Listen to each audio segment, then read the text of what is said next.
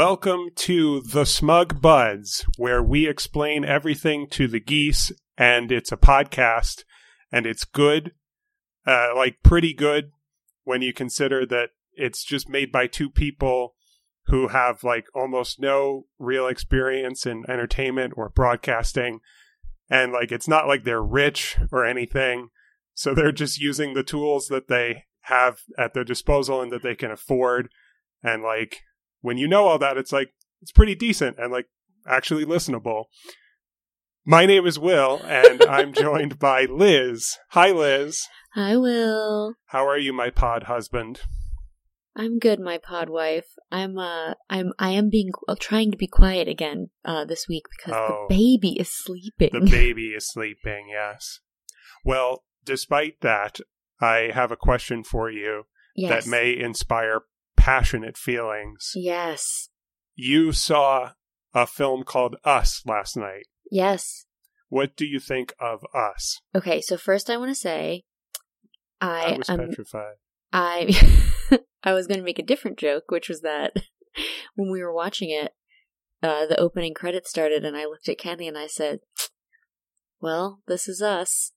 Yeah, this is Us. A television show I have watched almost all of. Or I think I have watched all of. I've watched none of it. You shouldn't. It's a cry fest. But Mandy Moore's good. And Sterling K. Brown's good. What do I think about Us? Is it a perfect movie? Is that an almost yes? It is a yes. I think it's a yes. Kenny thinks it's the best horror movie he's ever seen. Wow. Hands down the best horror movie he's ever seen. That's incredible. And Kenny's I've been trying to peer pressure him into doing a guest bud episode with us next season that's either about Silent Hill or horror in general or, however he wants to. He's like, but I'm not smug about it. I'm like, oh, Kenny, come on, man. You're so friggin' humble. Yeah. But yeah, I thought it was perfect. I thought it was perfectly paced. One of Kenny's criticisms, which I'm sure he'll talk about in depth when I finally peer pressure him to be on the podcast of horror, is that there are a lot of things that are categorized with horror that aren't horror. Like gore is not horror, and jump scares are not horror. We've addressed this and Kenny's thoughts on it. Yeah, and so this movie doesn't do those things at all. For the most part, not as a main tenet.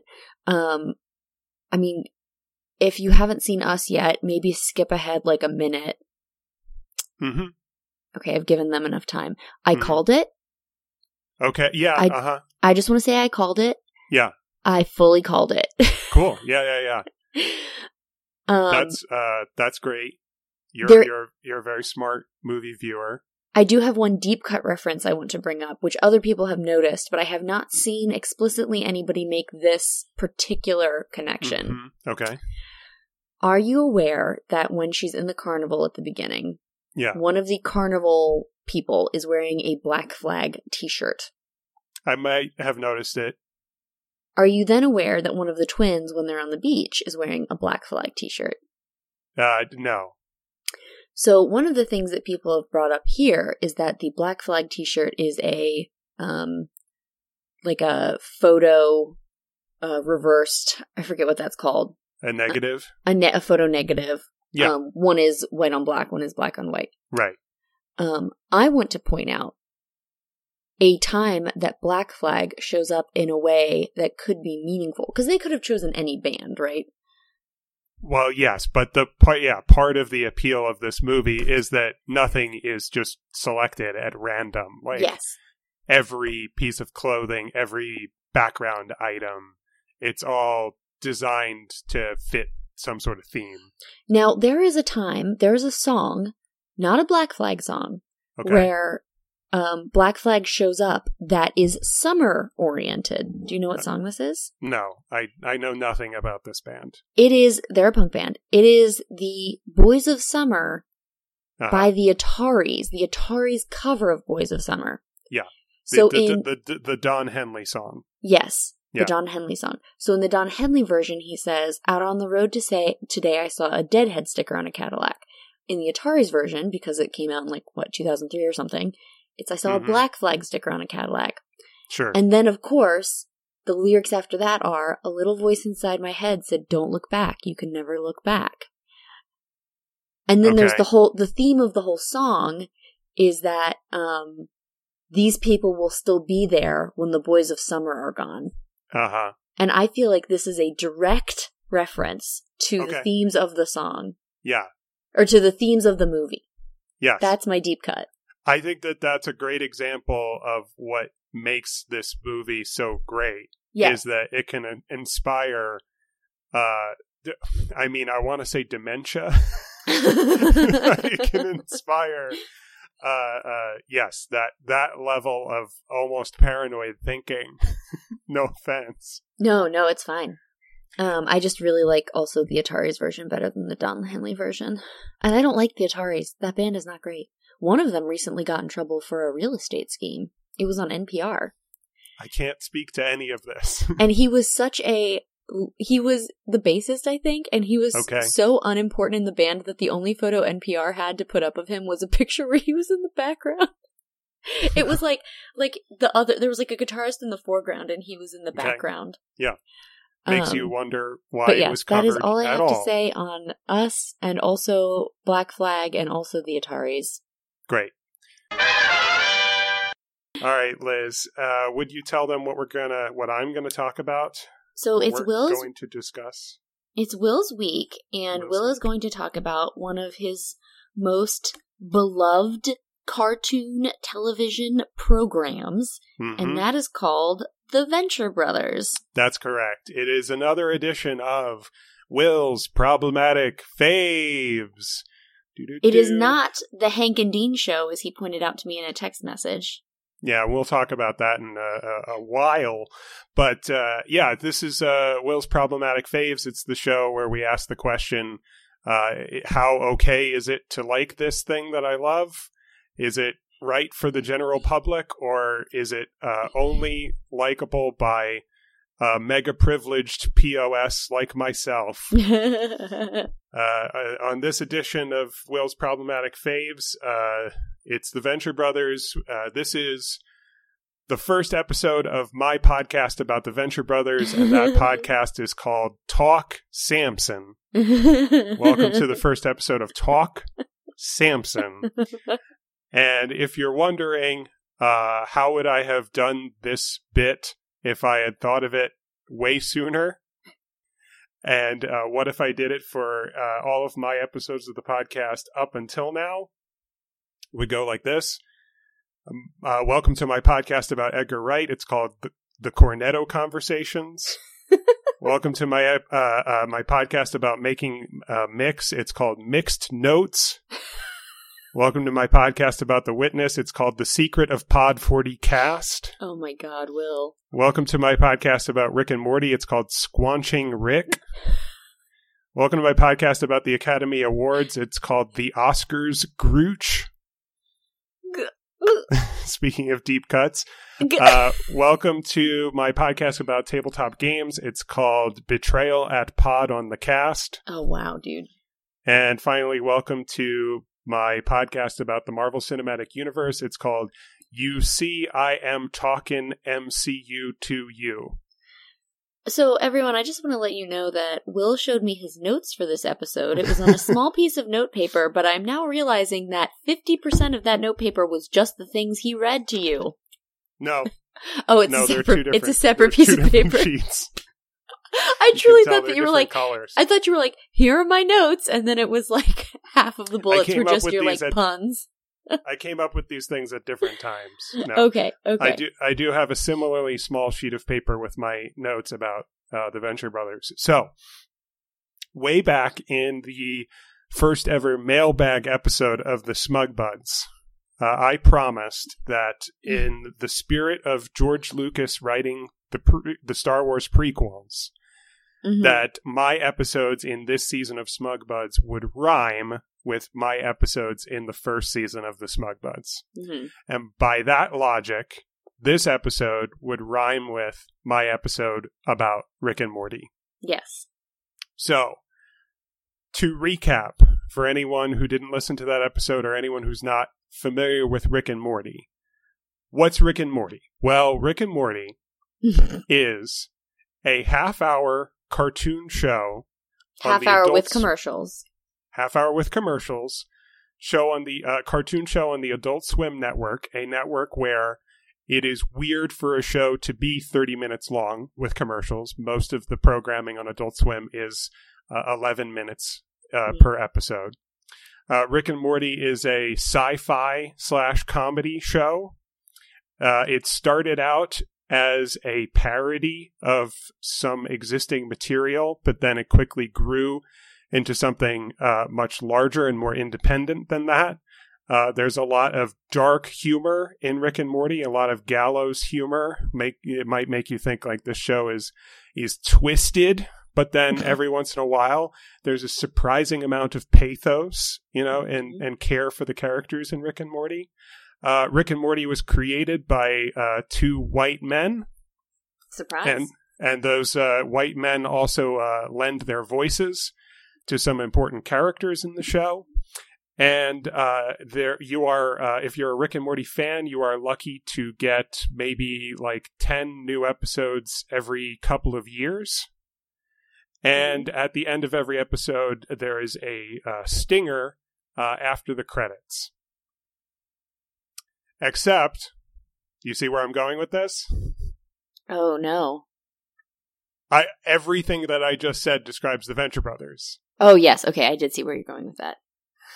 Yes, everything that I just said about Rick and Morty is also true about a show called The Venture Brothers. Mm-hmm. So, if that's the center of the Venn diagram between these two shows that I have great fondness for, then what's at the edges of the Venn diagram? So, I would say one significant thing is that Rick and Morty has, like, a writer's room in the way that I think most television shows do. Yeah. The Venture Brothers is really written by just the two guys who created it. Oh, I didn't realize that. Yeah, it's a real, I don't know what you would call that, but humdinger. Yeah, sure. It's a real humdinger. I just wanted to say humdinger.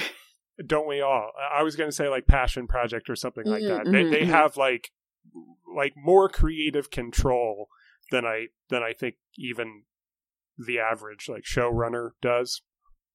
I don't know what I'm talking about. Rick and Morty has like a pretty honed like laser focus on the title characters and like the unit of their nuclear family. Mm-hmm.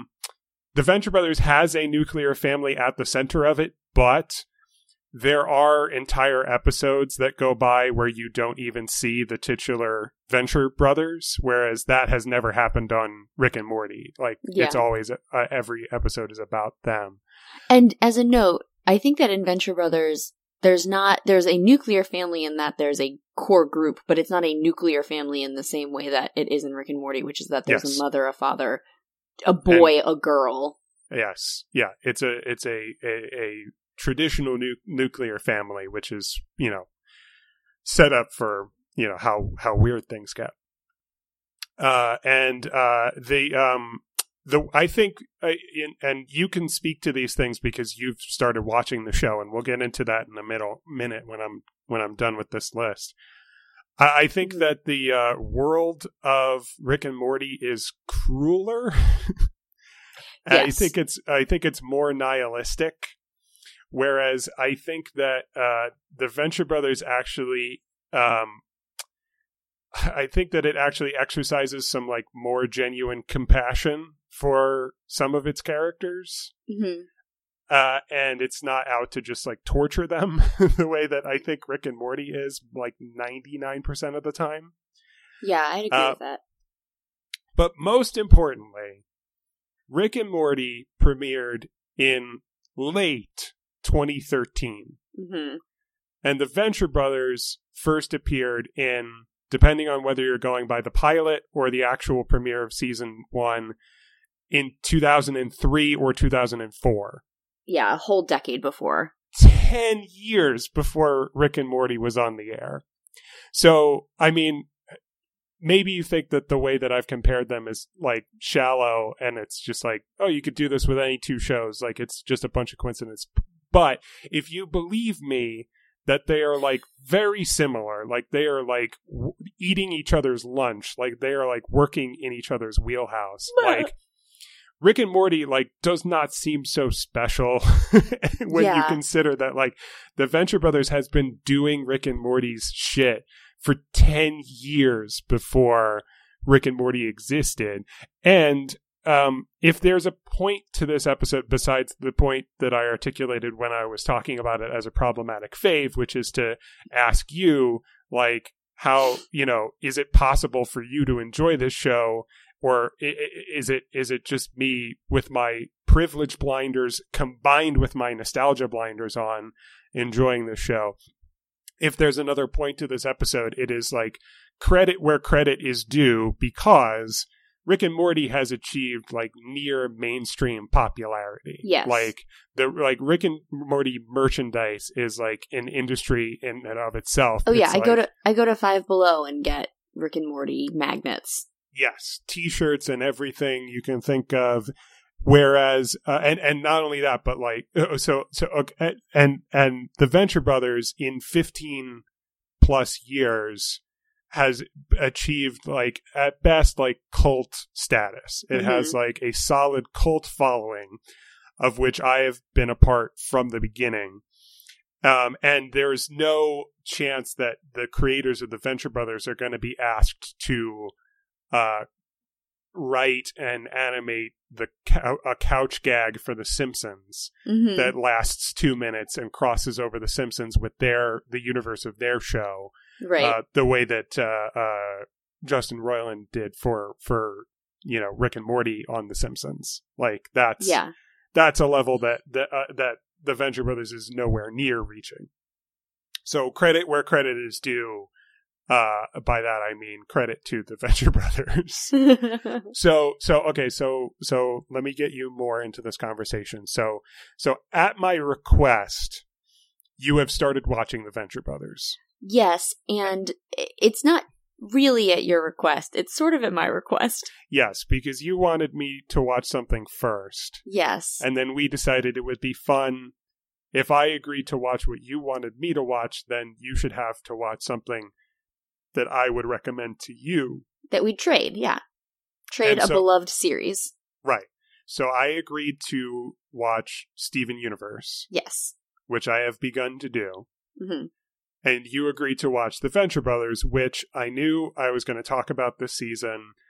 And I recommend to not everyone, but a lot of people. And also, those two shows are sort of kind of the same length. Yes, we did some math and they were just about there. When you consider like length of episodes and combined with number of episodes. Yeah, because Steven Universe, the episodes are technically the 11-minute episodes, but they aired 2 at a time in a half-hour block. So there's like double the number of episodes, but they're half the length. Yeah. Yeah.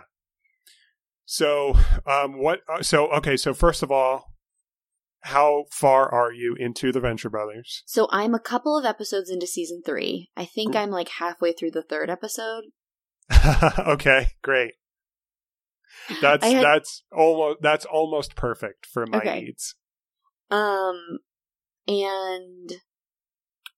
what was the other thing I was going to say about this?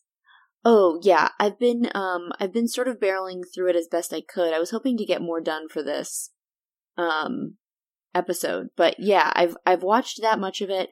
I also know that I said well, first off, I want to say I will continue to watch it after this episode. One, because I promised you I would, but also because if it's something that's very important to you, I would like to know about it because we are friends. Thank you. But also... But I also trust that you're going to give me your fair assessment. Yes. Of whether you personally the other thing I will say here is that Kenny... I said to Kenny, oh yeah, Will wants me to watch The Venture Brothers. And he was like, yeah. And I was like, have you watched it before? And he was like, yeah, I've watched like some of it, but I never really liked it. And I was like, okay. And I will say that I have watched it, but I have not endeared myself to it yet. Okay, interesting. Yeah, okay. So I want to talk about, is it you or is it me or is it some of both?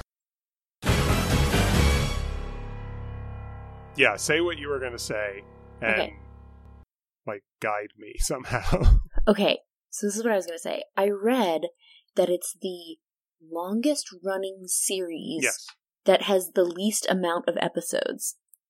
Yes. So did you read this on Wikipedia? I read that directly on Wikipedia. Yeah, okay. I'm glad you pointed that out because I wanted to. But I bring that up too because, when I texted you that I got to season 3, you were like, the aspect ratio changes. And I hadn't even noticed that, but I did notice that part of the reason it was hard for me to watch the first 2 seasons is that the animation style is not one that I love. Yes. But it definitely got a lot more fun for me to look at in season 3. Mm-hmm. And I also see why you love this show so much. I wonder what my reaction to the show would be if I had watched it when I was 14. Right. Yeah. And without the context that it's Will's show. Yeah. And so that's not what's disendearing itself. Well, yes, but you say you can see what I like about it. And so you're watching it through that lens of what if I was Will? No, I just mean technically I can see what it's doing. Okay, yeah. Well, let's talk about that. I mean, how do you think I should edit this together? I'm thinking grabbing some technical difficulties like music and just putting it in those breaks where just a brief so rather than trying to keep I've kept totally silent in the time. So our internet was, I don't know if you're going to cut this out, but our Goslings was going out a little bit. So I've moved from my bedroom into the dining room. Have you been when it's cutting out for us, I look down, I'm like, oh, I don't have an internet connection anymore. Are you having such a problem or is it just my end? I think it's just your end, Will, but... Yeah, well, okay. It was very gracious of you to move to a different place in your house, but that's Okay, but here's the thing. My computer always says that I have 4 bars, but my phone recently has been losing internet in my bedroom. Yeah. Which indicates to me that even if it's showing me that I have full internet on my computer, I can't, because if I'm completely losing the connection on my phone. So that's my I'm definitely losing internet. My computer is, and I've reset my router for a second time now. And it may just keep happening. And I don't know.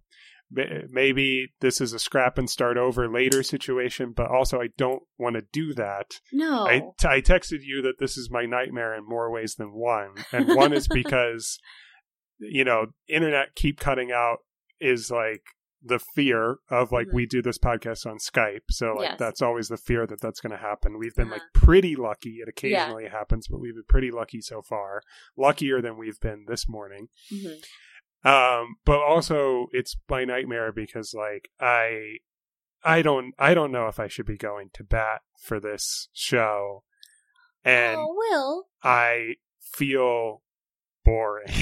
Well, Will, let me say this. Yeah. Did anybody, and maybe you'll tell me yes, but was anybody were either of the creators recently accused of assaulting multiple underage women? God, I haven't Googled their names. Have they? No, I'm just saying that, I just had a whole episode on Brand New. Yeah, okay, yeah, no, that's fair. So okay, I said that, okay, and also, now, what am I doing? I'm putting out a podcast where I say, I sound boring, I feel sorry for myself. I don't want to do that either, but, what am I going to do? Edit out that part? That's... Well, I think, okay. No, I'm not. Let me bolster you here for a second. Podcast has been okay up to this point, right? Yes, Will, it's been great. I go through like I really go through like I'm sincere when I say like welcome to the Smug Buds. It's a good podcast. Like I vacillate between like I'm pretty proud of like I like listening to it. Yeah. That's cool. But I also vacillate towards like who want like why like it's very arrogant of me to think that anyone would want to listen to me talk about the Venture Brothers for any length of time. Okay, so there's a couple of things to say here. Well, the first is I want to listen to you talk about the Venture Brothers. And that's the point. I don't care if anyone else listens. Yes. The second thing is that the question of whether or not our art is conceited is the question of all artists. Yeah, uh-huh. The third thing here is that it's not just that you're going to bat for the show. You're saying, why did this show mean something to me? Yeah, right. Does it still mean the same thing to me? And, like, is there a way that I can be both critical of it and still have it be beloved? And part of and that's all true. And also, I would add, it's important to me that this be a dialogue, because if I could just monologue about my feelings and thoughts about this show, but I'm trying to watch it from sort of an outsider's perspective, and it is hard for me to do. And so it's important that I get your thoughts and feelings about it as well, because you have that different perspective, and I'm trying to watch it and I'm going like, okay, like I can recognize that like, maybe you're not supposed to make jokes about that, but like overall, like you said, like, okay, like, do I feel the same way about it now? And it's like, basically I do. And like, I can't help but feel that way, that like, this is good. And this just like tickles me in all the right places and like pushes all the right buttons. And it, I love that, like, for you, because with Rick and Morty, I mean, I think we both agreed that there was something really special going on with Rick and Morty, even if it sometimes was flawed, as we are humans are flawed. Yes. But I love how your existential crisis is coming with the Venture Brothers. Right. Mere episodes after my existential crisis happened with Brand New. Okay, I really appreciate you saying that, because that might motivate me to actually put out this episode of the podcast, if to frame it as like, okay, all right, this is an interesting narrative. We rhyme. An interesting narrative is, this is the season where you and I both have breakdowns. And this is my breakdown. Because, Will, also for the record, like, if I was not, like, let's say I was just going to put aside everything, like, let's say I could somehow ignore everything that happened with Jesse Lacey. I fucking love Brand New. Their music is perfect. All I want to do is listen to them. Great. Goodbye. And I don't think I worded it that way on the podcast because I was trying to be really careful about it. Yes. But yeah, that's what I want to do. I just want to listen to Brand New. They're my favorite band in my heart, in just only my heart, but not in my brain. Right. And just like the Venture Brothers is for you, apparently. We're talking about problematic faves here. And that's not just a bit. Like, they are problematic, and they are still going to be some of our favorites at the end of the day. And also, just for the record, like, part of the reason I'm having a breakdown is because, like, I think I've just had too much time to think about this. And either I need to prepare more, which is what you do, and I need to, like, I have this piece of paper, but as you asked me how many bullet points were on it, and I said I haven't numbered them because I'm not as organized as you are. Maybe I need to number them so that I just have such a plan that I just go through it without second guessing myself. Yes. Or maybe I would second guess myself less if I prepared less and I was just having like a free form conversation. But as it is, I have this, like, literally some things on this piece of paper are written sideways because I like ran out of room. Like, it's a mess, and therefore, like, my mind is a mess, and so so I'm having a breakdown because I'm second guessing myself a lot. Let me give some context. So 2003, 2004, the show comes out. First question: did you start watching it basically when it came out? thank you for trying to get me on track. And that's a great way to do it, because that is one of the things that I wanted to talk about. Because you would have been 12. 14. 14? In 2004? I was born in 1990, Liz. Yes. Yeah, I guess I was 15 in 2004. It's a nice round number, so it's very easy for me to remember what age I was in what years. You just it could only be easier if I were born in the year 2000. But I was born 10 years prior, and so flashback cut to 2004. I was 14. It was my freshman year of high school. I was going to a high school in Manhattan, even though I lived in Queens. And so I had a commute to and from high school. I rode the choo-choo. I rode a bus, but I also rode the subway train.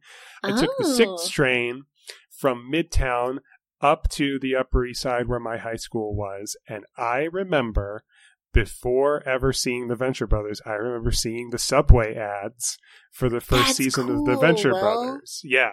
So I remember, in my memory, they were like ubiquitous. Like I couldn't take the train without seeing this ad, Venture Brothers coming whenever, probably like fall or winter, 2014.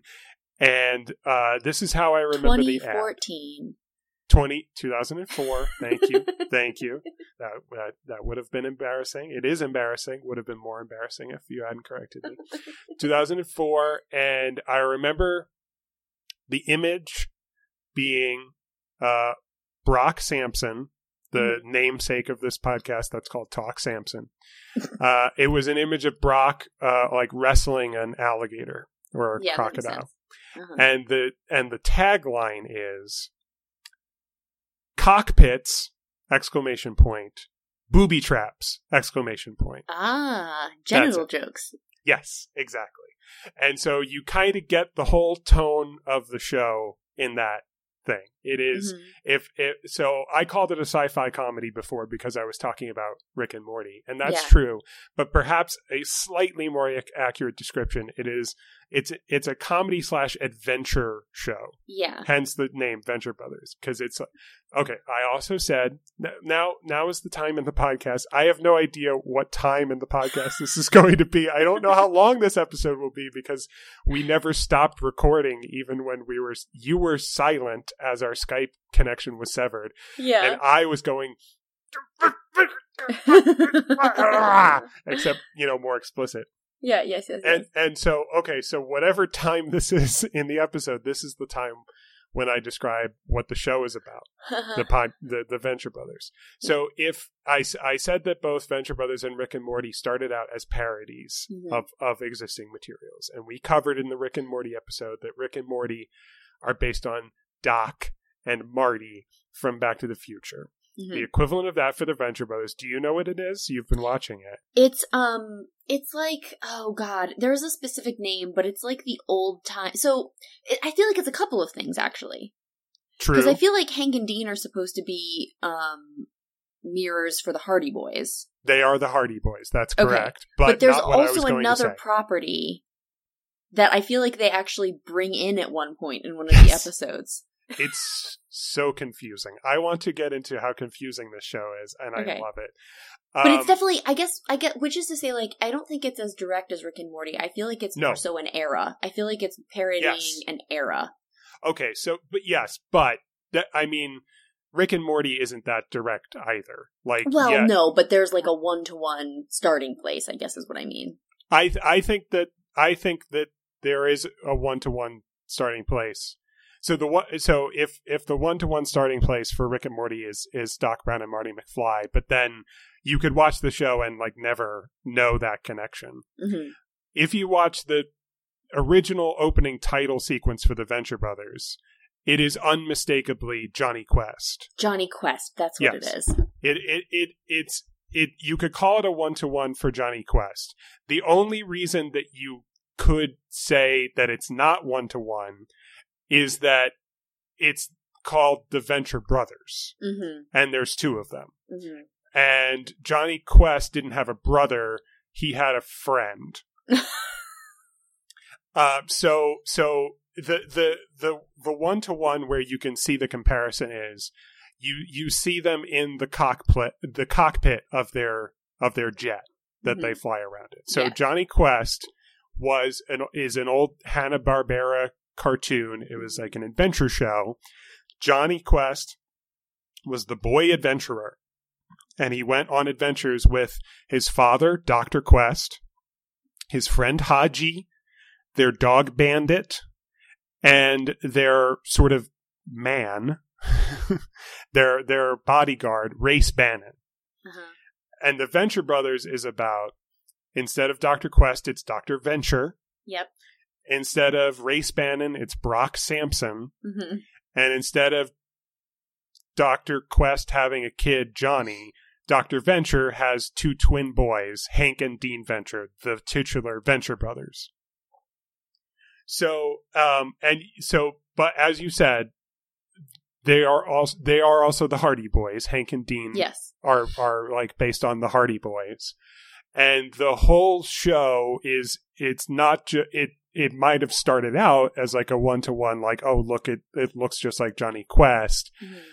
It is, more broadly, it is like a parody of like the world that Johnny Quest evokes and like that era of cartoons. Yeah. Right. And media. It pulls in all sorts of things and it parodies all sorts of things all at once, but it's also like its own independent, interesting thing in its own right, in my opinion. So, yes, to answer your question, I watched it from the beginning. Okay. And I was a fan pretty much from the beginning. And what a perfect show for a 14-year-old, a young 14-year-old man. Yes. It's funny. It's got body humor. It's also got some sexiness. Yes.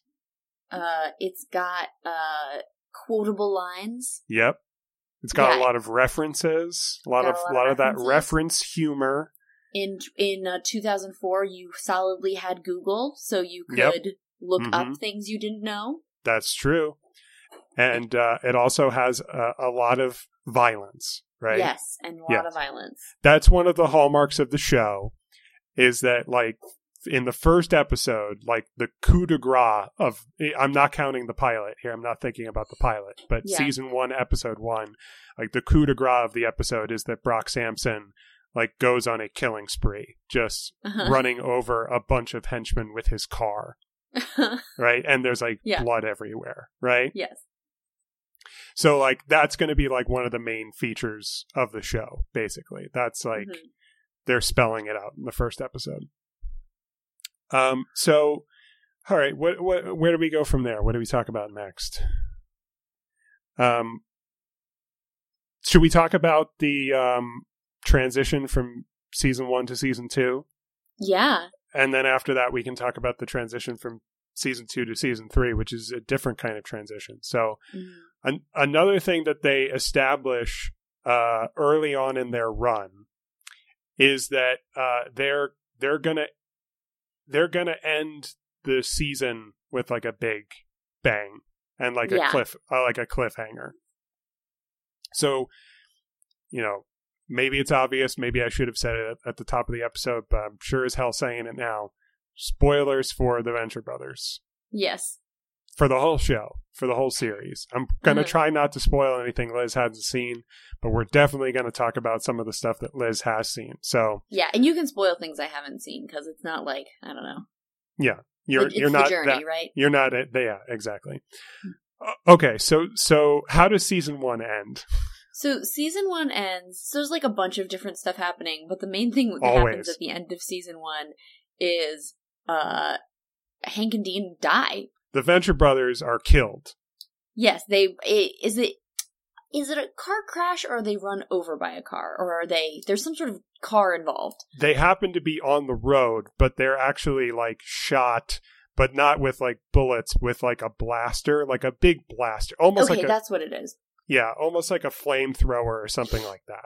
Because you see them get like blasted off the road, but it's like a wide shot that pans out and then like a really pretty song plays over the credits. Yeah.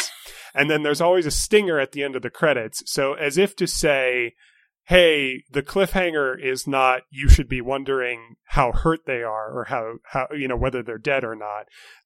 In the stinger, you see very prominently in the foreground their charred bodies. Like, where they're like definitely dead. It's not ambiguous. They are dead.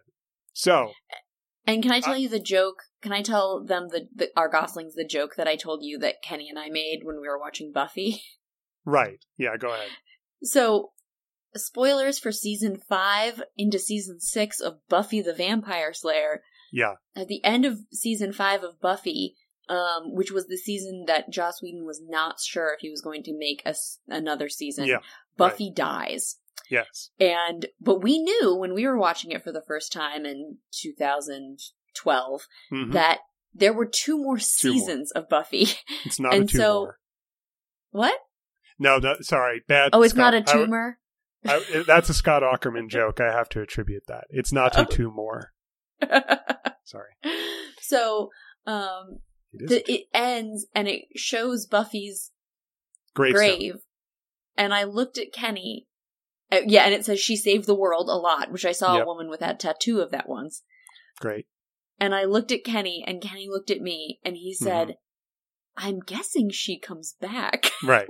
Yeah, and so I texted you at the end of season 1, and I said, I'm guessing they come back. And I was so happy you said that, because it gave me the opportunity to try to create a little suspense for you. Which you did. Buffy dies in Buffy the Vampire Slayer, and that show's called Buffy the Vampire Slayer. Right. But Hank and Dean die, and it's called The Venture Brothers. It's not called The Hank and Dean Show. So this is a perfect setup to I wanted to describe my experience of watching the show as it happened. Yes. So I watched the first season as it aired. They die. I'm like, that's crazy. This is awesome. So what's going to happen next? And I'm in suspense. And then season 2 comes around. This is where I want to pull in what it was like to watch things on television and and to have cable, and in particular to watch things on Adult Swim. Have you ever watched Adult Swim? And I don't mean watch their programming. I mean, have you ever sat down and watched Adult Swim? Not for, I mean, okay, I take that back. Yes, I'm certain that I have, on a summer night, but not, consistently. Not in a way that I have memory of it. Right. So, I mean, what a time to be alive. I'm always saying this. It's one of the few, I'm not that much of a diehard Simpsons fan. It's one of the few moments from The Simpsons that I carry with me in my head all the time is the mole man coming out of Apu's freezer, seeing a moon pie and saying, thinking he's woken up in the future and saying, "Moon pie, what a time to be alive." It's such a good joke. And what a time to be alive. To be born in 1990 and to get all these things, as I'm growing up, like going through the phases that like the internet will go through and the television will go through and streaming and Netflix and yada, yada, yada. And to be, a preteen and Adult Swim is invented.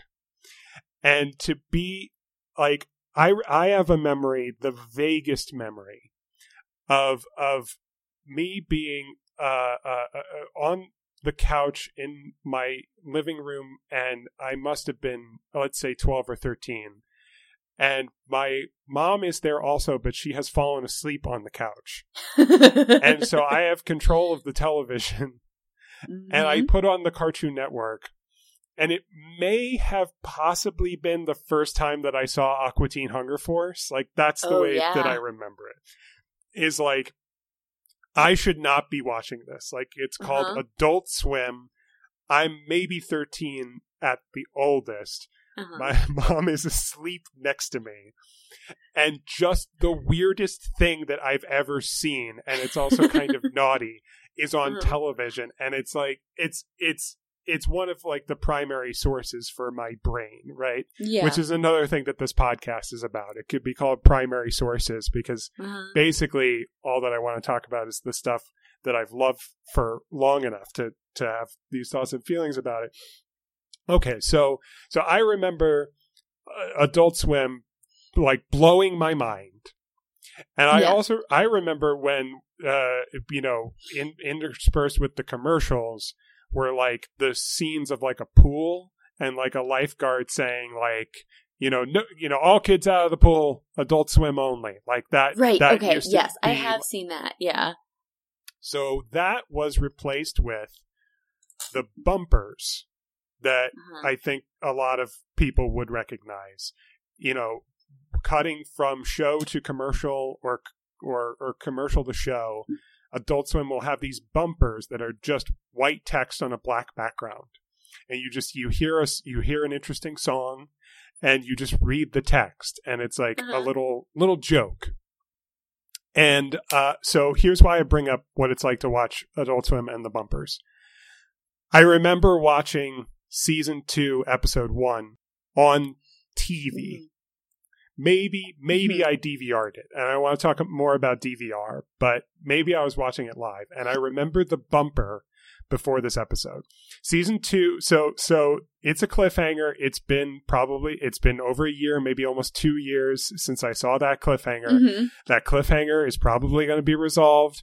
Season 2, episode 1 of The Venture Brothers is called Powerless in the Face of Death, which is such a funny thing to call that episode.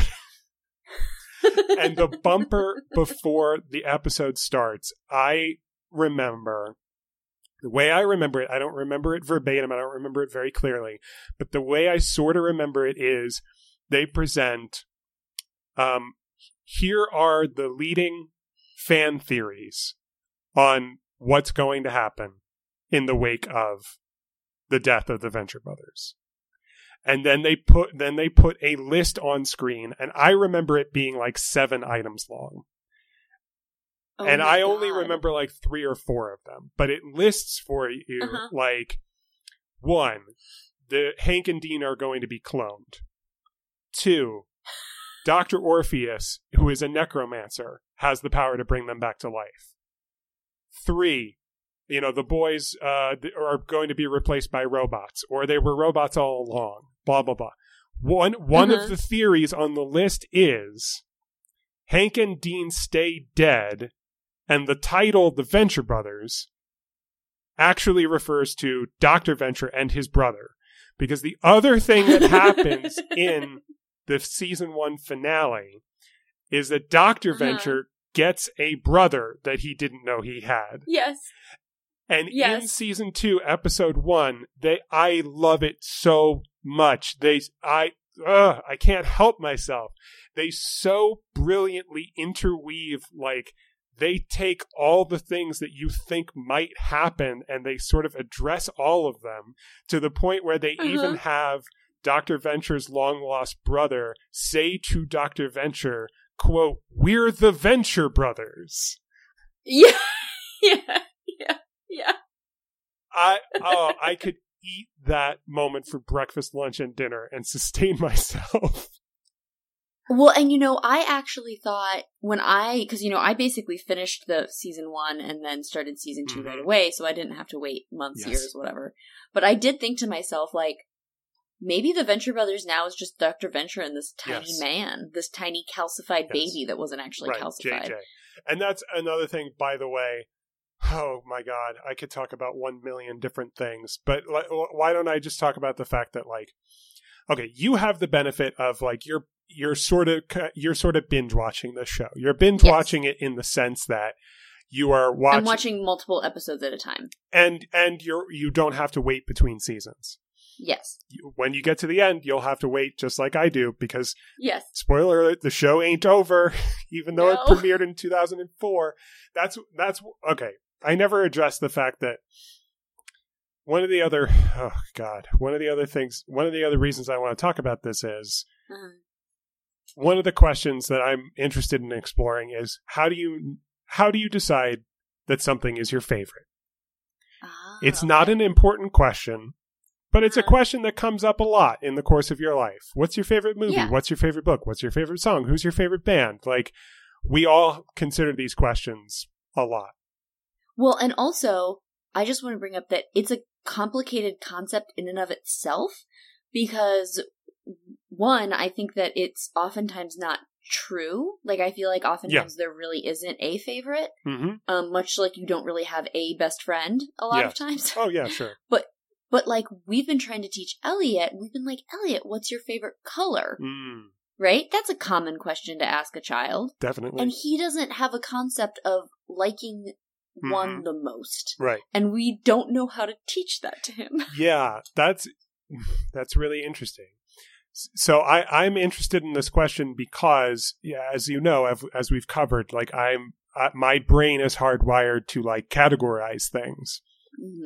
And so just for like, it's fun for me. Like, it's fun for me to come up with like the list of my favorite such and such and to know the answer to these questions. So, yeah.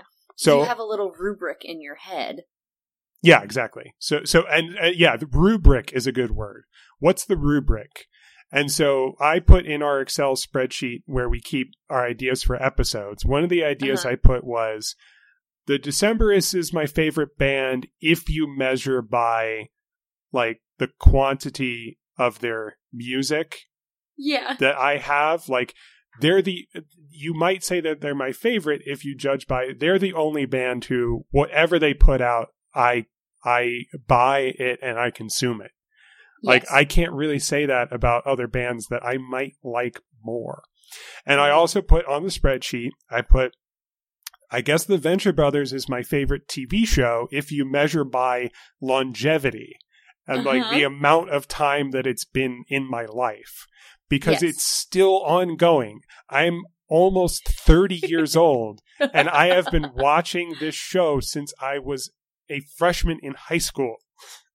You know, it's interesting when you point it out that way, because if you bring it up that way, then my favorite band is probably Roof Beams, which is just a man. His name's Nathan Robinson, who lives in DC now, who I've been listening to since I was 16. So it's but when you put it that way, it's like, yeah, Roof Beams is my favorite band. And actually, Roof Beams is my favorite band. But and regardless of what rubric, bring whatever rubric you want to this question, but do you have a favorite television show?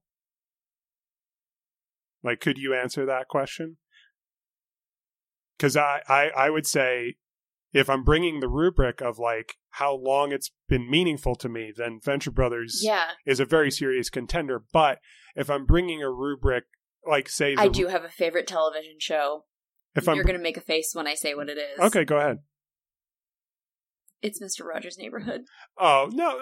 Hey, that's a great answer. That's terrific because like it sounds to me like you might say that you might make that judgment based on the rubric of like how much good was brought into the world by this television program. Yeah, does this television program make me openly weep every time I watch it? Right, yeah. So, like, you say Mr. Rogers, absolutely. If somebody said, like, Sesame Street was their favorite show, it's great. I worked for someone who said that he learned English by watching Sesame Street. Like, that's a great story, right? So if that's your favorite show, more power to you. I love that. If I were bringing, say, like, the criteria that I bring to films, to television shows, then probably I would say, and this is one of the shows that Twitter has warned us about. We've been there. We talked about it with Rick and Morty. But Breaking Bad, probably my favorite television show. If I'm judging by, those criteria, it's very cinematic. How long it's been in my life and how much joy it's brought me over those years. You gotta give credit where credit's due to the Venture Brothers. I was going to say, one of the million things I was going to say was, and you are now going to say, I said, you're basically binge watching it. And so you have the benefit of, you don't have years to forget things that you've seen in previous seasons. You can apply them to current seasons. So you will make connections that other viewers have not. However, I would argue that this show is so freaking complicated that will not be nearly enough. Yeah, and that you will make some of those connections, but other connections no one could possibly, unless they had like a steel trap of like a photographic memory for everything. Yeah. And the average viewer like me, I gotta rewatch it to make. So there is okay. The most recent season is season 7. I can literally, this is not a deep cut. This is kind of obvious when you see it, but I can literally point to a setup and payoff where the setup is in season 1 and the payoff is in season 7. Wow. And I don't know, and they probably didn't plan it that way, but it works. Like as a closed loop, like it works. So a microcosm, a better example of this that you can that you have the experience with is I remember rewatching season 1 and going like, oh my gosh, like there's so much foreshadowing for Dr. Venture's brother, who is revealed in the finale. Oh, there is? Dr. Venture has recurring dreams of a fetus eating another fetus. Okay, yes. And each fetus has like a little beard like he does. Okay, and it turns out that that's basically what happened. Part of the finale is there's a medical emergency. They remove something from Doc's body and it turns out to be a living person. Right. And it's a twin that he absorbed in the womb. Now, as I'm saying this, I realize I don't know if that's strictly accurate to say that he absorbed it in the womb, because we've never actually seen that. Like, one of the things that's amazing about the show is how it plays with your assumptions. And then it subverts them to be like, oh, right. We made you think it was like this all along, but we never said that. Yeah. And actually it's been like this all along. So, for example, in season 2, episode 1, it's revealed that not only are Hank and Dean going to return because they've been cloned, it's revealed that they already were clones. And the original Hank and Dean died quite a while ago. Yeah. And they've been cloned like a dozen times. Yeah. So that's like a subversion of your assumption that like the Hank and Dean you saw in season 1 were born of mother, right? Right. It would also be an assumption to think that Dr. Venture himself was born of mother. Okay. Being, as always, I say I'm being pulled in a million different directions. Why would anyone not like this show? The number one reason I can think of is it's like I said of the movie Dunkirk in my Letterboxd review of the movie Dunkirk. It's not one to watch if you want to see a woman. Yes. That makes sense. Dunkirk is a war movie. It makes a kind of sense in the Venture Brothers because we talked about the point of origin. We talked about like Johnny Quest and like adventure shows. Like Johnny Quest didn't have a mom who was a star of that show. So similarly, the Venture Brothers don't. Also, Dr. Venture doesn't have a mom. Like everyone, there's like a lot of like fathers and sons. And there's a lot of the absence of mothers. Yes. And that's like by design. Because it's like a parody of like a world where like there aren't mothers. And it's very androcentric. It's a double-edged sword where because history has been so centered on the white male that when we do anything that is a period piece, which this could be considered a sort of period piece in that sense because it's parodying a period of time, then you're going to just be recreating these same things, which is why something like Hamilton is such a big fuck you to the establishment, right?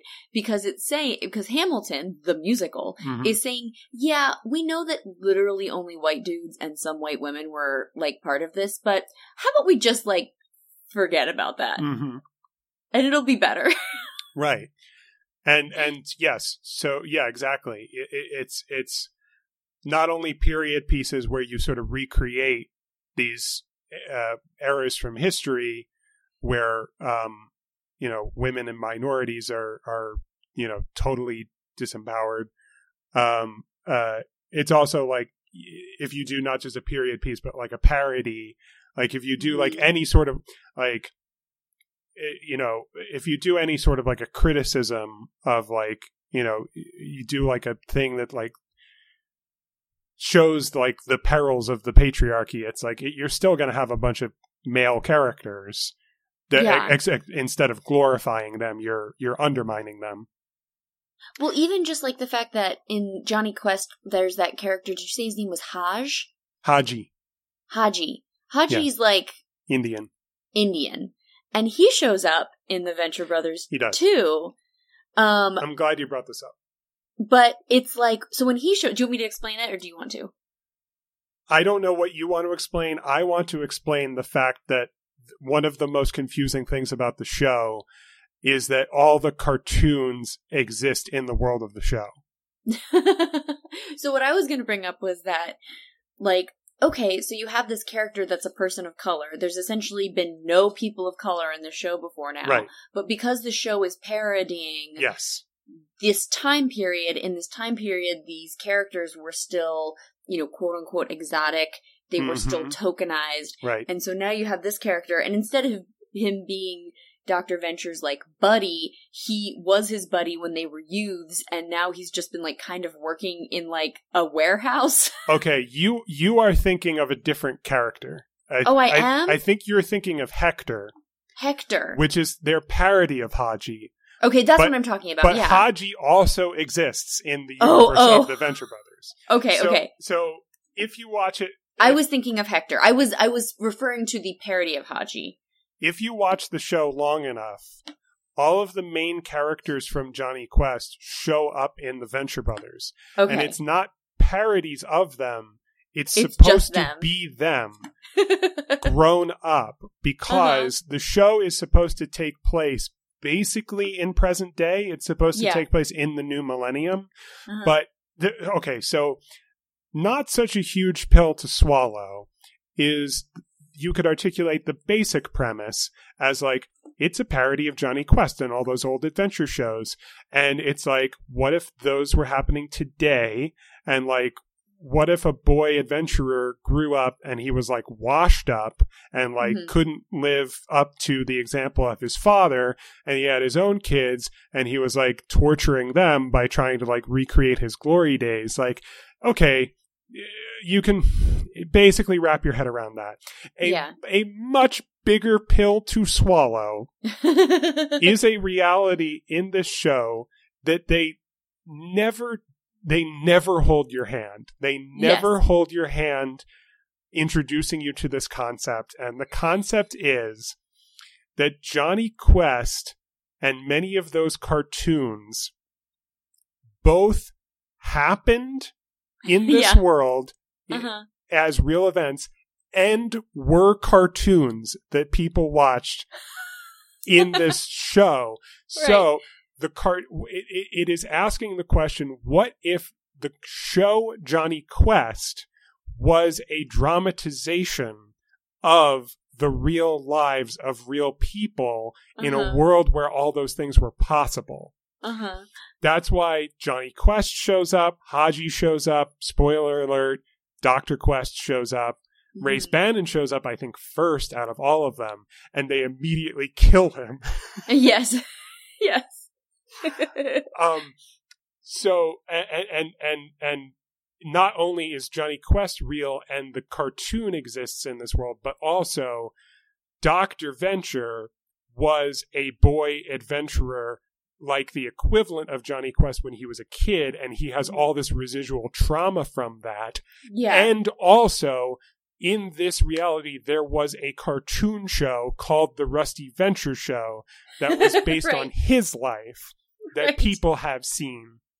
So they know him not only as a famous super scientist's son, but as the star, quote unquote, of that show. One thing that they never address is if it's a cartoon in this cartoon and it's a dramatization of their lives, did they do all the voices?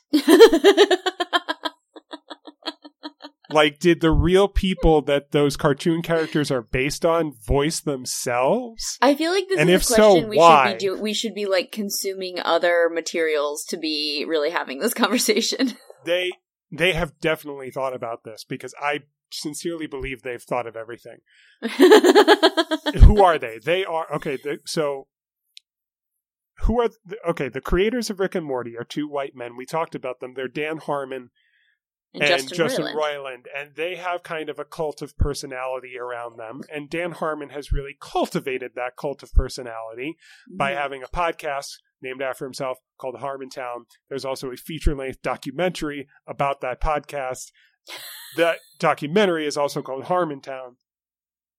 There is a more subtle, less widespread sort of cult of personality around the creators of the Venture Brothers, who are known to the world as Jackson Public and Doc Hammer. Mm-hmm. So clearly they are like crafting public personas for themselves because those are not real names. Yes. There's very little supplemental material to the Venture Brothers. If you're a Rick and Morty fan, you can play Rick and Morty video games and you can read Rick and Morty comic books. There's very little of that for the Venture Brothers, which I prefer. Yes. But the some nice supplemental material to the Venture Brothers is watching video of these two doing convention panels. Uh-huh. They do the best convention panels that I've ever seen. Oh, wow. Convention panels are generally very boring. I think one of the reasons that they're boring is that most convention panels are with the cast of the show. Mm-hmm.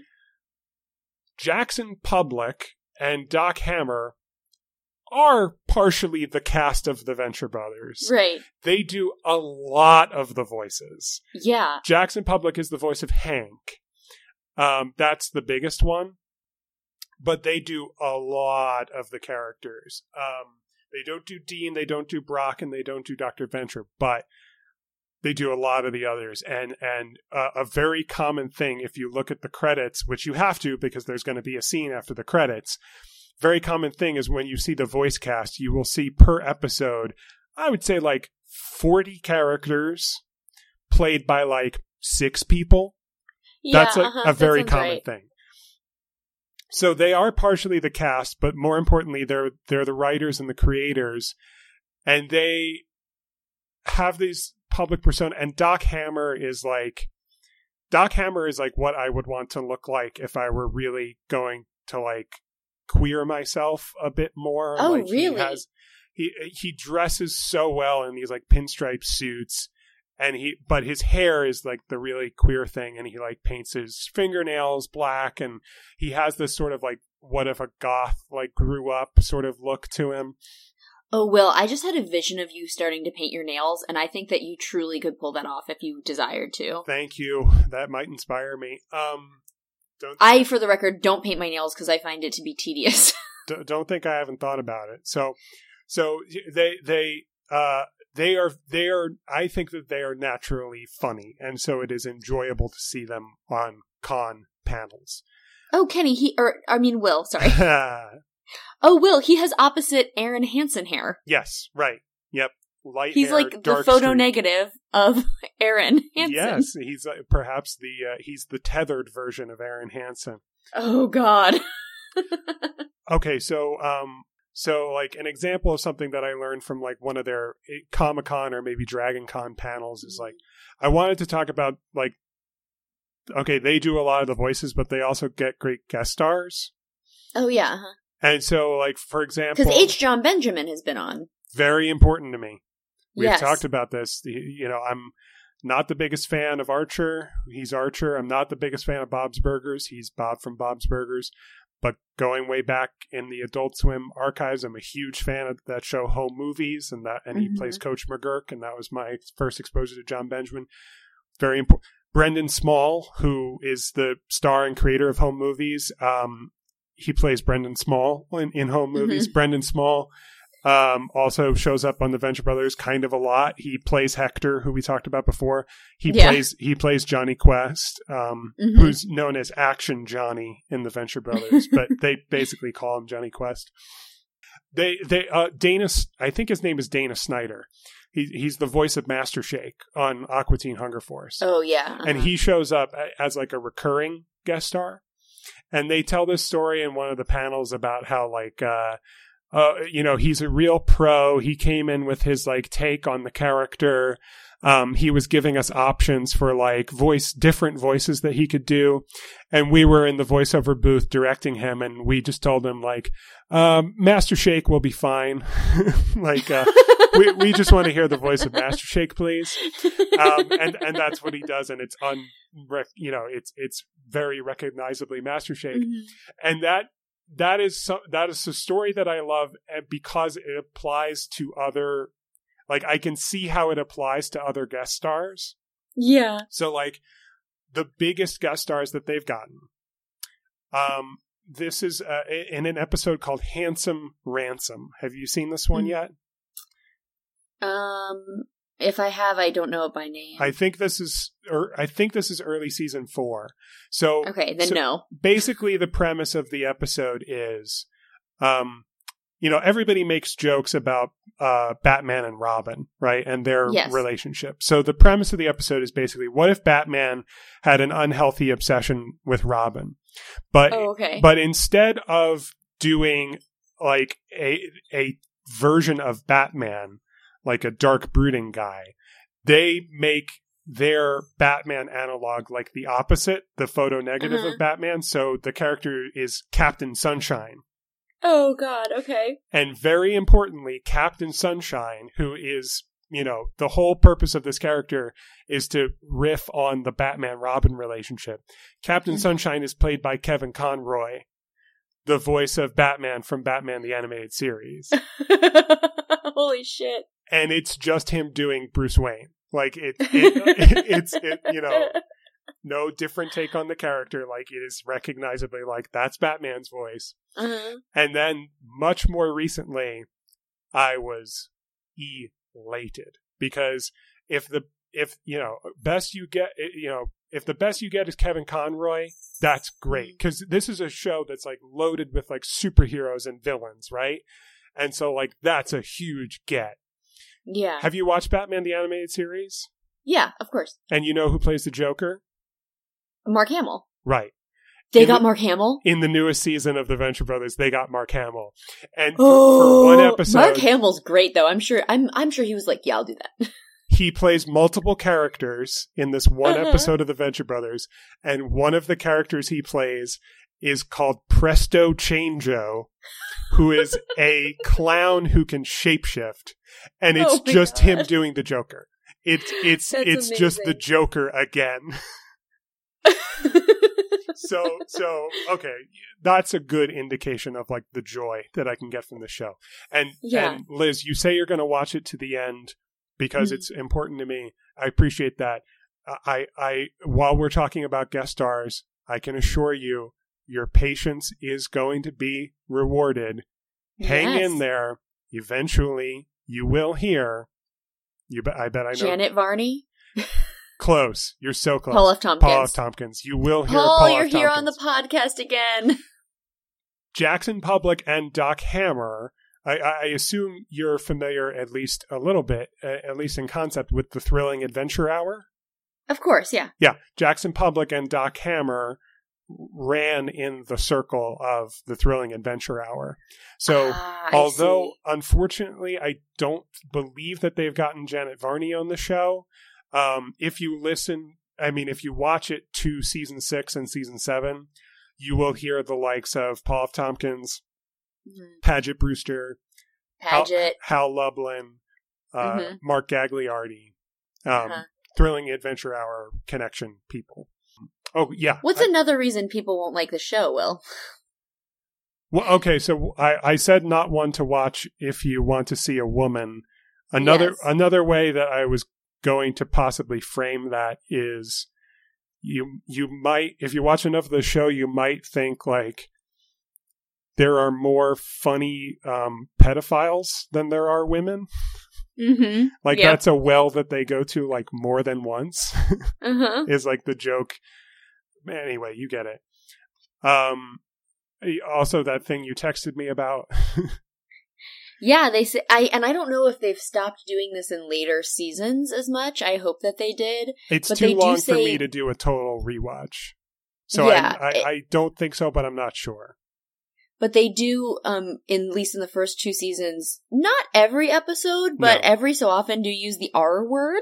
Yeah, they say it to mean stupid. Enough that you texted me. They sure do use that word a lot in this show. And I had to be like, oh, really? Oh, yeah, I guess that makes sense. And so, and it's funny because, and the other thing I said to you almost immediately, which was that, that word does show up once in Rick and Morty, right? Yes. And yes, and yeah, go ahead. But, as much as we'd all like to be on top of things right away. Yes. 2003, 2004, 2005. I don't think it was as well known. Yes. That, hey, this is a word that's very harmful to people. And words can be very harmful to people without them being, explicit racial slurs. Yes. So when Rick and Morty used that word, it was probably like 2016 or something like that. Mm-hmm. And the reason that I think they use it on only one episode, and the moment where they use it is Rick uses it the way you think he would, and then Morty says, you're not supposed to say that. And Rick says, what, why? And Morty has an explanation that is reasonable that we can all understand, and Rick says it again.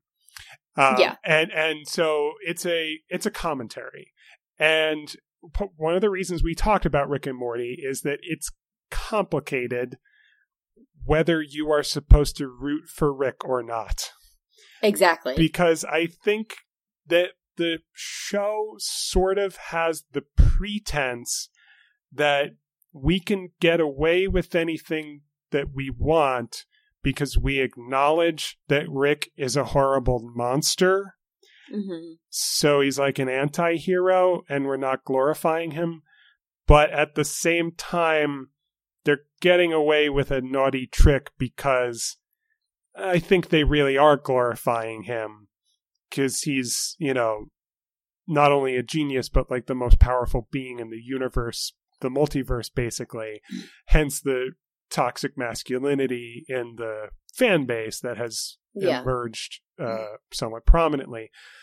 So in the Venture Brothers, you have the excuse of, okay, they were writing this in the aughts rather than in the teens. Mm-hmm. And I've been doing a selective rewatch where I'm rewatching episodes either because I feel like I need to refresh my memory or because I think I love this episode. I'd better rewatch it and make sure it's not horrible to say that I love this episode. Yeah. And I've seen the word come up, and not to make excuses, but I do recognize that they're not putting it in the mouth of like a Rick. Like there's no, I haven't seen a moment where it's like, I think the character who probably is like best and like most sympathetic consistently from like start to finish is Brock. Like, yeah, I think Brock is one of the best characters, not just in the show, but like I love Brock as a character. And because he's like this ultimate killing machine, right? But like also you can like see the softness that he has for Hank and Dean. Yeah, he does truly care about them. You can see that even really early. And yeah, really early. And it's like, it's touching to me. Like, it's really touching. Mm-hmm. I would, if he said that word, then I would say like, oh, that's like Rick saying that word. Mm-hmm. But instead it's like, okay, I saw Hank use it kind of like he uses half of it. Mm-hmm. And it's like, okay, that's supposed to be the way that Hank talks because he's like 15. Mm-hmm. And I've seen villains use it. And it's like, okay, it's clear cut that like they are literally villains. Yeah. And that's not the same as Rick using it because Rick is like the anti-hero. I think that they do glorify him, even if they hide behind the excuse that he's supposed to be a horrible monster. So that's a good reason why the show might make you cringe, and therefore you might not like watching it in 2019. Or at least the first 2 seasons. Again, I don't know. I haven't seen more than that, and I'm assuming that in the most recent season, somebody would have said, can we maybe edit this out? I would guess so, probably. I don't pay attention enough to know what they get away with on Adult Swim, but I said that I was doing a selective rewatch. I will say I rewatched some of season 3, and I heard that word again. It was in the mouth of a villain. It was like a throwaway thing. Despite that, I'm going to say season 3 is my favorite. You are currently watching my favorite season. I said we would talk about the transition from season 2 to season 3. Yes. You said the animation gets better. I said the aspect ratio changes. Yes. The show has been in my life for so long. It premiered in 2004. There are 2 seasons before, like, every television was a high definition television. Yeah.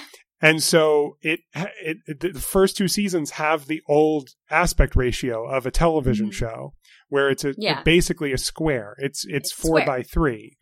Yeah. And then high def happens and it goes into the format that we all know. I think it's like 16:9. Yeah. That's also important to this show because not only does it look better, but in addition to having a stinger at the end of every episode, they also have a cold open before the theme song in each episode. And in the first 2 seasons, the cold opens are in letterbox so that they're more cinematic. So when you watch the beginning of each episode in the first 2 seasons, it looks even smaller in your high definition television because it has the aspect ratio of your television but fit into the square of an old television. So it's a small rectangle in a bigger rectangle. Uh-huh. And then it became like, oh, like all TV has this aspect ratio now. So they keep doing cold opens, but they abandon the letterbox thing because they can't do it anymore because it's not different anymore. Mm-hmm. That's a cool, neat touch of the show that I really like, is the letterboxing of the old cold opens. Yeah. So season 3, I said, is my favorite. Hey, Will, can I tell you something really quick? Yeah, go ahead. You describing that as letterboxing just made me understand where the name of the review site that you often write reviews is from just now. Continue. Right. Letterboxed, yeah, that's right. It's not like a mailbox or something. Yeah, that's what I thought. It's aspect ratio talk. Did you take any film classes at SU? I just took a cult film class, so I learned about like Eraserhead, and I learned about Divine, the drag queen. Did you watch Pink Flamingos? Watched part of Pink Flamingos. Mm-hmm. Watched part of Heathers. Yeah. Yeah. Was in that class with our friend of the pod, Kim. Mm-hmm. I think this is the class in which this ties into our previous discussion about Tim Burton, where I think one of you said to me, we watched part of Pee-wee's Big Adventure, and that was supposed to represent Tim Burton's career, and that's such a weird choice. And both of you denied saying that to me. I was going to say, I'm sure Kim said that to you, because I don't think I would have said that. I think both of you have denied it.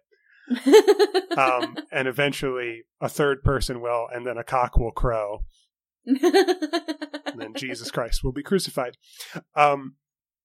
Okay, so before I did any rewatching, like I said, I've had a lot of time to prepare for this. I think too much time. I made a list of my 5 favorite episodes of this show. Yes. And then I rewatched them to make sure that I wouldn't seem horrible by saying this. Yes. And here's what changed. I have not only listed them, I've ranked them. The 5 episodes are the same as they were before, but I've moved them around in the rankings. Okay, that makes sense. So here are my top 5 episodes of The Venture Brothers. Number 1, Season 3, Episode 2, The Doctor is Sin. I think you've just seen this episode? Yes, I have. It's the return of Dr. Henry Killinger and his magic murder bag. Number 2, Season 2, Episode 6, Victor Echo November. The episode where the Venture Brothers go on a double date. Yes, I love that episode. That is an episode I really liked. It was so funny. But that episode also has a lot of women in it. That's true. That's true. And it has a setup that is going to be paid off later in my list. Okay. Episode 3, Season 1, Episode 5, Eeny, Meeny, Miny, Magic. This is the introduction of Dr. Byron Orpheus, the aforementioned necromancer. He is just a straight-up parody of Doctor Strange from Marvel Comics. Long before anyone in Gen Pop knew who Doctor Strange was, before I knew. One of my favorite characters, probably maybe my number 1 favorite character on the show. Number 4 on my list, Season 3, Episode 3, The Invisible Hand of Fate. Have you finished watching this episode yet? I don't think so. This is the origin of Billy Quizboy. Okay, yes. No, I haven't finished it yet. When I first made this list, I put this at the top of the list. Oh, this was my number 1. This has a payoff that the setup was in Season 2. And so you have to be binge watching or rewatching to recognize, oh my gosh, like they alluded to this and now it's happening. Because this episode is like all flashback. And at the double date in Season 2, in Victor Echo November, the character Phantom Limb walks in. And they have three characters tell 3 different stories of how Phantom Limb got the way he is, so that his arms and legs are invisible. And then in this episode, The Invisible Hand of Fate, you see how it happened. Oh, okay. And when you compare how it happens in the flashbacks to the stories that were told in the double date episode, you're like, whoa. That's so funny how similar they are. Yeah. So I this is on my top 5, and I thought that it was number 1 just like a week ago, because this is the episode. It's all flashbacks. Hank and Dean don't appear in it at all. This is the episode that like solidified in my mind, like, oh wow, they are going deep on the lore of characters who are not main characters on this show. And that's what I love. And this is a good moment for my hot take. This is This is Will's hot take of the episode. Was that supposed to be like a breaking news sound? Yeah, it was the first thing I thought of when I thought of like, what if we had a segment and the segment had a theme song? Okay, continue. So Will's hot take. The Simpsons started something, right? And they started. There's a town called Springfield, and Springfield is fully populated with all these secondary and tertiary characters who we see coming up over and over again, like running jokes. That became like a phenomenon that like Parks and Recreation tried to replicate it with Pawnee, and like Scrubs does it with Sacred Heart Hospital. Like all these little characters keep coming back over and over again. Venture Brothers does that plus it becomes so fixated on those characters Yeah. that it like puts the spotlight on them sometimes. And so here's the hot take.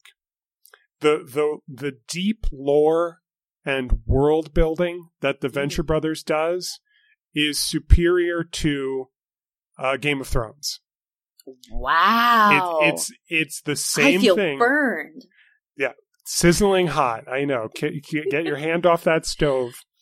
Shit, dude, that's a claim, though.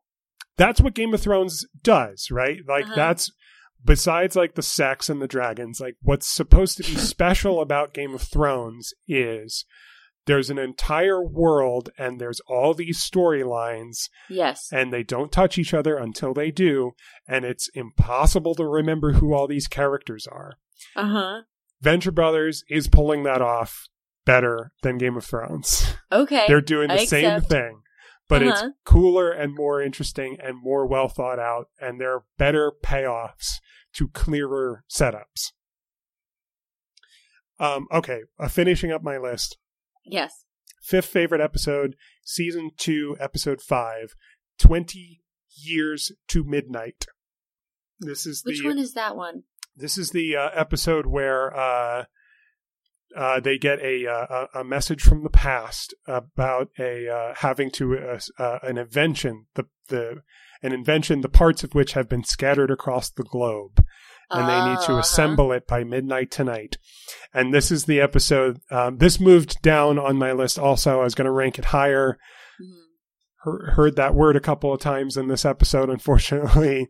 But one time it's spoken by Professor Impossible, who is definitely supposed to be horrible and hateable. And by the way, is played in this episode by Stephen Colbert.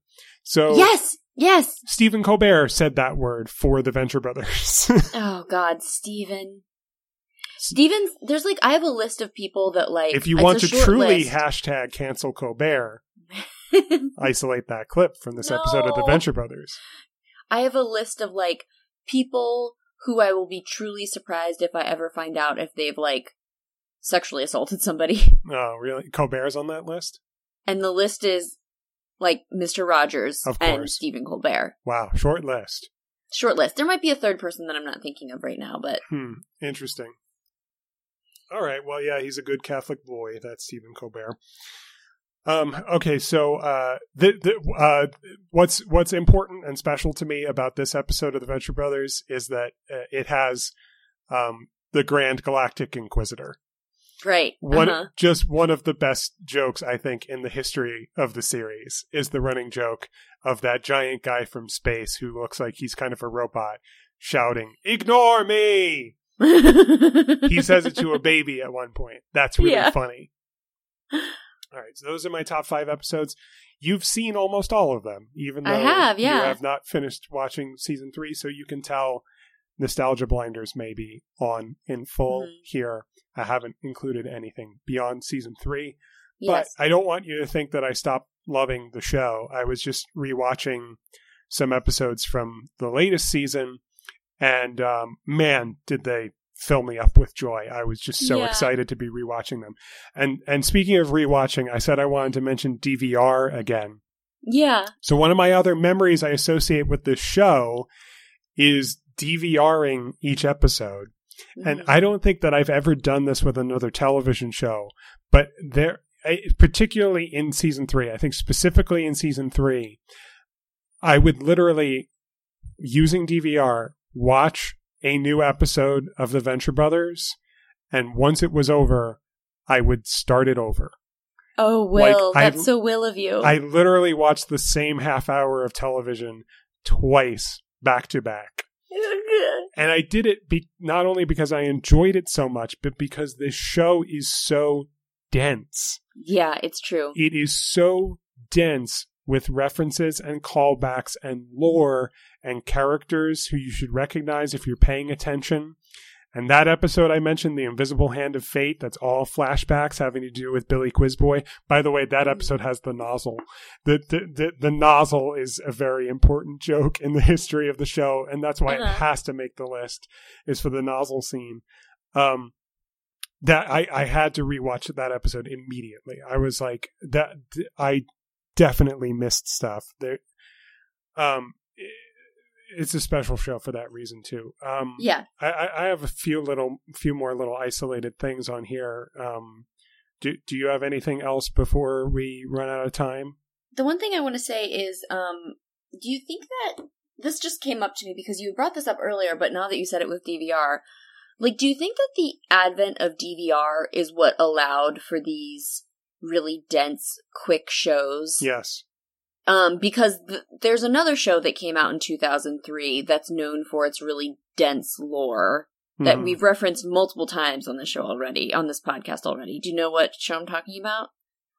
03. The first 3 seasons came out starting in 2003, and then there was a break, and then there have been more episodes on Netflix.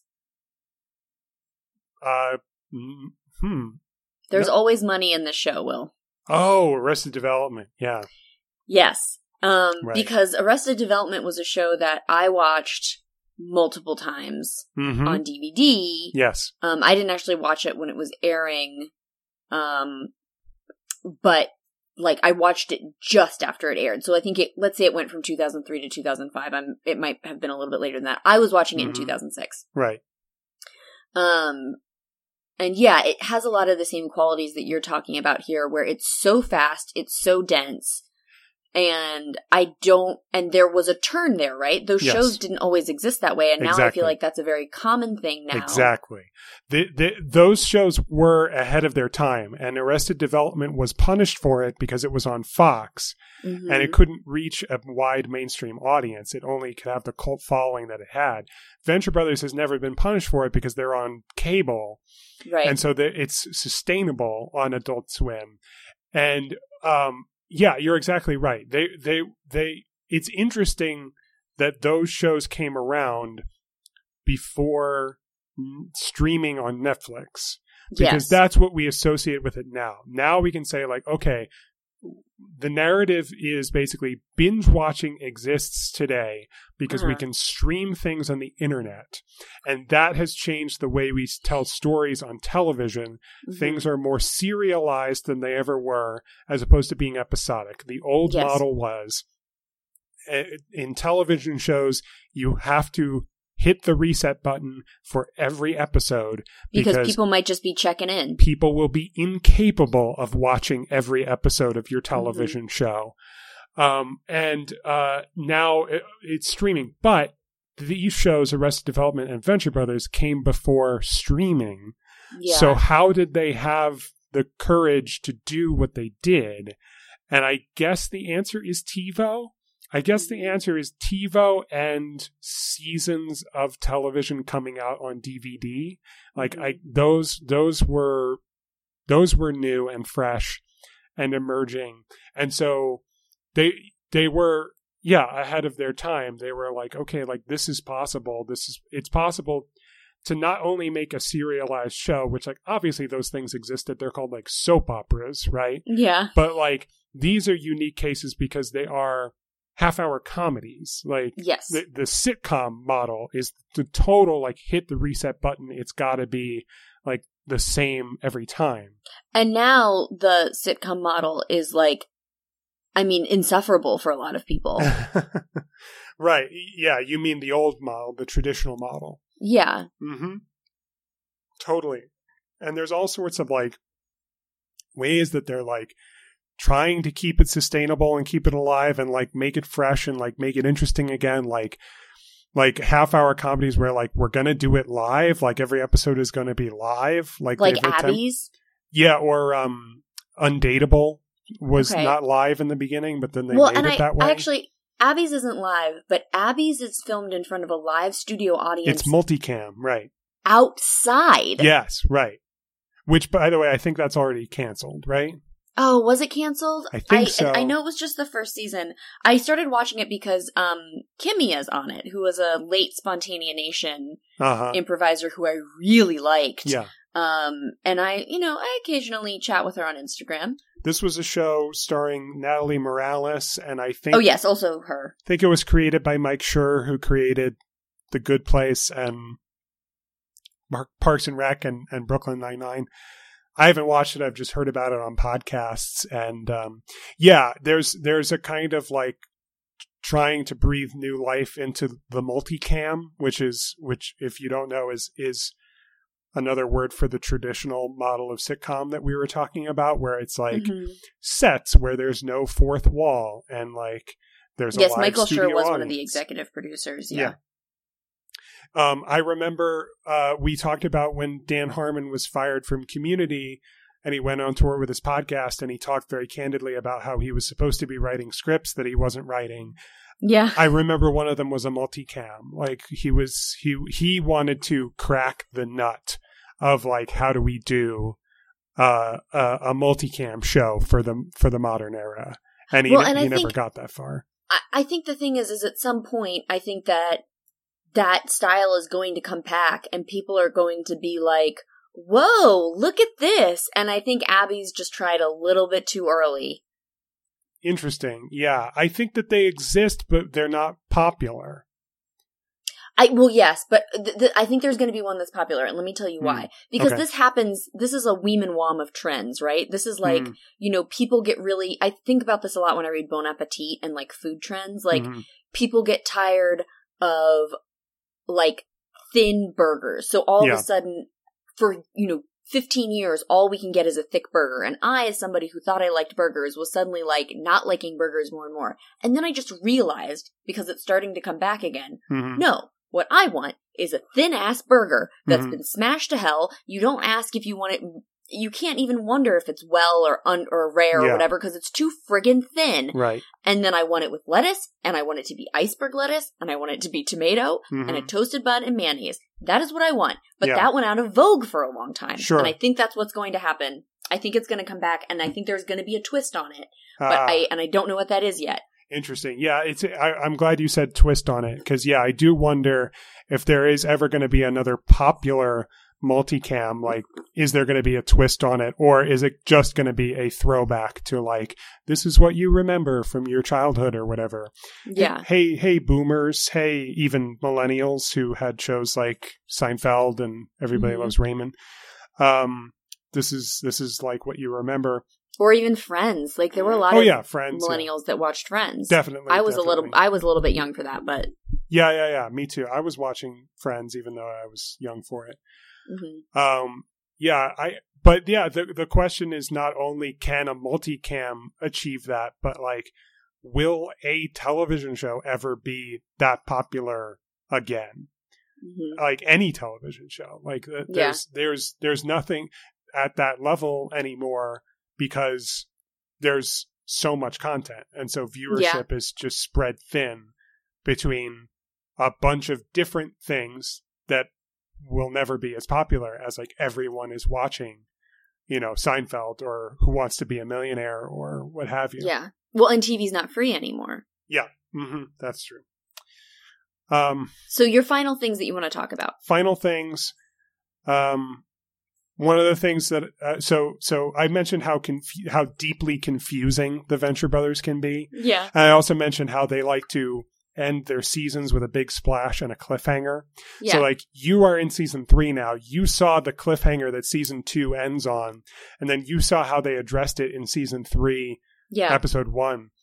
Do you know the answer to the question that the end of season 2 asked us?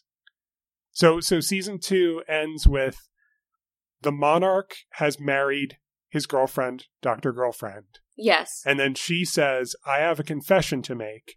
And then before she can get it out, they do a wide shot. And he goes, what? And that's how it ends. Having watched season 3, episode 1, what did she say to him? Oh, I don't know.